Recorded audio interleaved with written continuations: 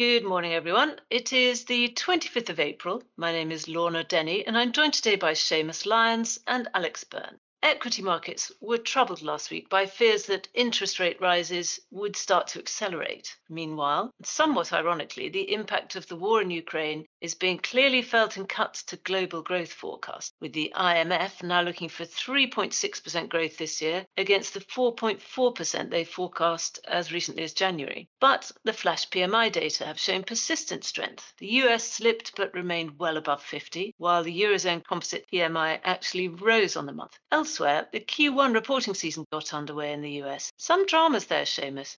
Hi, Lorna. Yes, so a lot of headlines were related to Netflix stock price. I think fell 40% on the day and like 35% on the week. So it reported falling subscriber numbers. So the first time ever that it's done that. So markets reacted very negatively. Also, it's guidance that this coming quarter they're going to probably see another 2 million fall in subscriptions. So that spooked markets quite a lot because this is one of the stocks that has done very well in recent years, one of these darting growth stocks, especially during the kind of the pandemic era. And that then also had a very negative impact on similar types of companies. So the broader tech and growth sectors, they also had a pretty bad week on this. But actually, if you look outside it, we are in the Q1 earnings seasons, and it's similar to what we've seen in the last 2 years or so. You've seen most companies, like so almost 80% are beating their earnings estimates, and they're beating them by a comfortable amount. So, you've had a few companies such as Netflix not doing very well, but you've also still seen a lot of companies reporting strongly as well. That's encouraging. But elsewhere, central banks have grabbed the headlines. US Fed President Jay Powell responded to the March CPI inflation number of 8.5%, Seamus. Yeah, so you've seen, well, there's been a number of Fed governors and the chairman Powell out and about recently. So Powell yet last week was in front of a committee and talked about being absolutely essential to restore price stability. Those are the words he used. And so making it very clear that a 50 basis points increase in interest rates is highly likely in May, highly likely in June. So actually you're seeing markets begin to price in actually the next three Fed meetings likely to see 50 bips increases in each of those. This has resulted in bond yield curve flattening, so the short end rising quite a bit. So quite negative moves again on the bond markets. But it wasn't just Powell. You had like James Bullard, he's the Fed governor for St. Louis. He came out and was talking about potentially 75 basis points of increase. I think he was just more trying to make an elaborate point. It wasn't his base case, but the governors of the Fed are really coming out to try and tell markets that they are really trying to get ahead of this inflation issue because it is what's spooking markets right now. It is, and that is quite a concerted message from the Fed. What about the European Central Bank, Alex?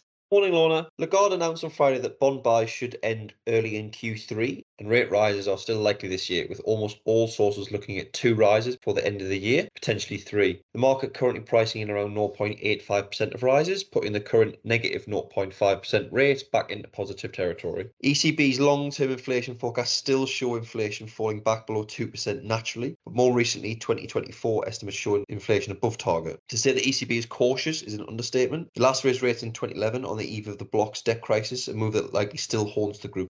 Yes, it does. And it was interesting to hear Lagarde saying that the ECB would take whatever action is needed, almost an echoing of what was done back at the debt crisis then. And what about the major Asian central banks? So in Japan, there isn't normally a lot to say about the actions of the Bank of Japan. They've been the most steadfastly dovish of all central banks, certainly across the major central banks. However, inflation is rising everywhere, and although for now Japan has been seemingly somewhat immune, there is inevitably steamrolling towards the island nation as a mass importer of both energy and goods. What we've seen very recently is an increasing number of actions by the BOJ, stepping in more frequently to control the yield curve at its targeted levels. Elsewhere, China's central bank pledged to support the economy despite the crippling COVID outbreaks, promising to keep policy accommodative. Specifically, they picked out wanting to offer further support to small and medium-sized enterprises and cutting the amount of cash that banks must hold as reserves, or the RRR rate, increasing liquidity in the wider economy. These comments coming at a time when increasing numbers of analysts cut their growth forecasts for China. Not surprisingly, with that zero COVID policy persisting there. In the week ahead, though, France will be coming to term with the presidential election results. That's right. I mean, thankfully for investors and most European politicians, there's now very little to say on the subject. The incumbent business-friendly President Emmanuel Macron secured re-election, the first time this has happened since Jacques Chirac 20 years ago. Had the opposing Marine Le Pen secured election, there would have been an upending in European norm at a foundatory level.